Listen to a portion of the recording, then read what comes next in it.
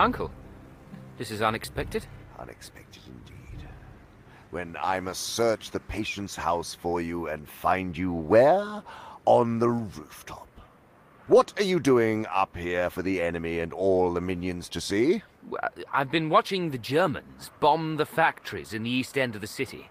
It's quite a display. Honestly, Wormwood, your preoccupation with this European war is trouble. You fill your reports with rubbish about it.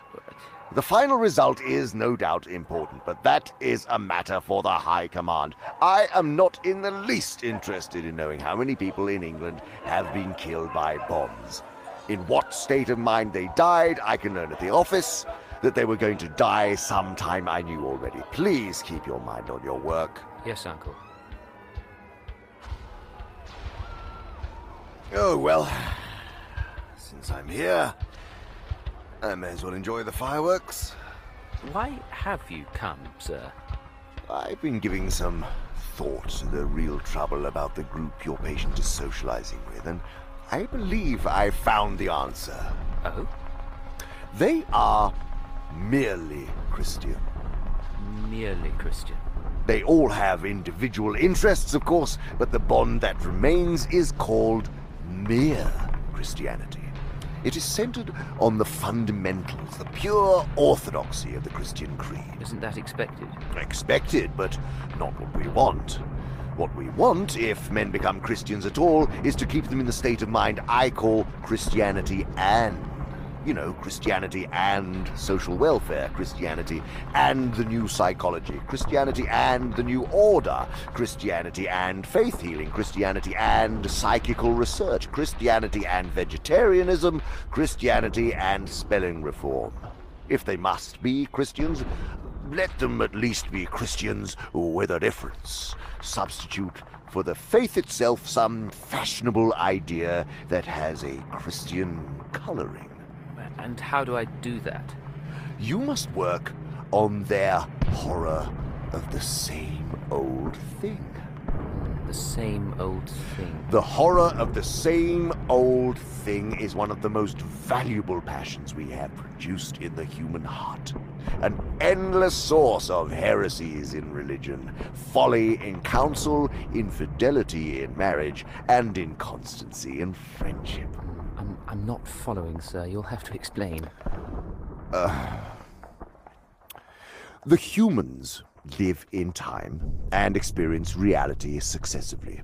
To experience much of it, therefore, they must experience many different things. In other words, they must experience change. And since they need change, the enemy, being a hedonist at heart, has made change pleasurable to them just as he has made eating pleasurable. But since he does not wish them to make change an end in and of itself, he has balanced the love of change in them by a love of permanence.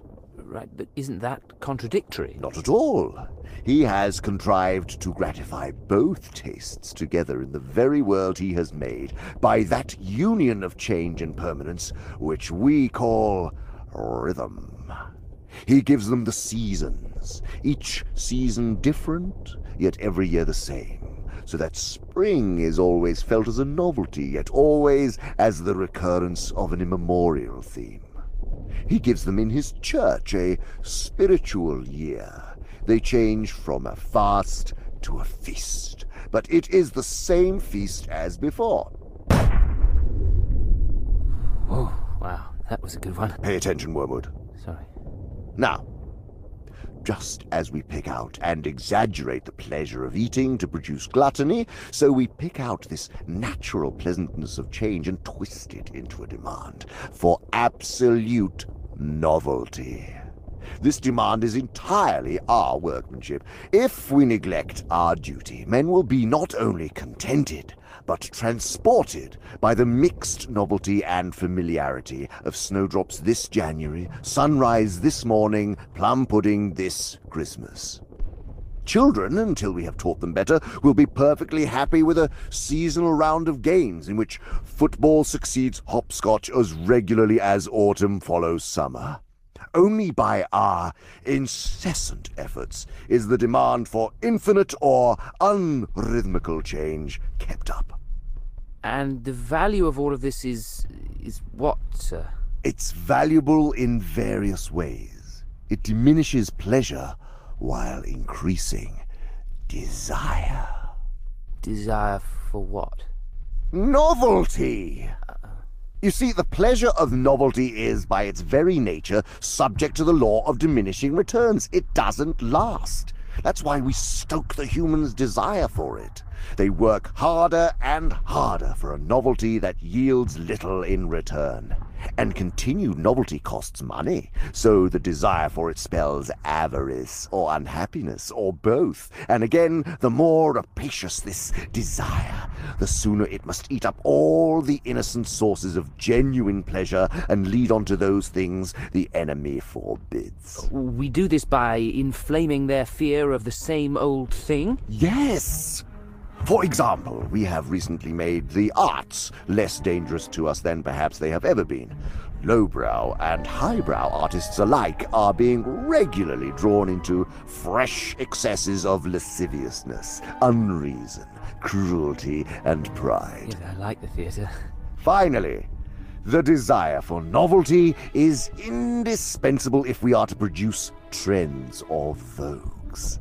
The use of trends in thought is to distract the attention of men from their real dangers. We direct the trendy outcry of each generation against those vices of which it is least in danger, and fix its approval on the virtue nearest to that vice which we are trying to make endemic. The game is to have them all running about with fire extinguishers whenever there is a flood, and all crowding to that side of the boat which is already nearly submerged. Thus, we make it fashionable to expose the dangers of spiritual enthusiasm at the very moment when they are all really becoming worldly and lukewarm. A century later, when we are really making them all drunk with emotion, the trendy outcry is directed against the dangers of intellectualism. Cruel ages are put on guard against their sentimentality, feckless and idle ones against respectability, lecherous ones against puritanism. And whenever all men are really hastening to be slaves or tyrants, we make liberalism the prime worry. But the greatest triumph of all is to elevate this horror of the same old thing into a philosophy, so that nonsense in the intellect may reinforce corruption in the will. How so? The enemy loves platitudes. Of a proposed course of action, he wants men, so far as I can see, to ask very simple questions. Is it righteous? Is it prudent? Is it possible? Now, if we can keep men asking, is it in accordance with the general movement of our time? Is it progressive or reactionary? Is this the way that history is going? They will neglect the relevant questions. And the questions they do ask are, of course, unanswerable, for they do not know the future. And what the future will be depends very largely on just those choices which they now invoke in the name of the future.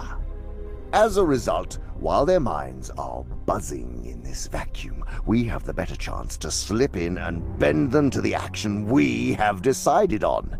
And great work has already been done. Their minds aren't the only ones buzzing. Once upon a time, men knew that some changes were for the better, and others for the worse, and others again indifferent. We have largely removed this knowledge. For the descriptive adjective unchanged, we have substituted the emotional adjective stagnant.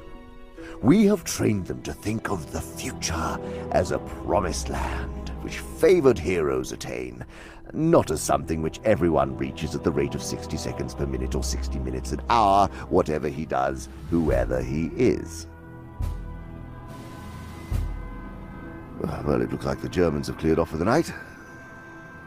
I do hope that you won't continue to waste your time like this. You should be with your patient, exploiting his anxiety and fear during these air raids. Oh, don't worry, Uncle. His mother's there to do that. Oh, excellent.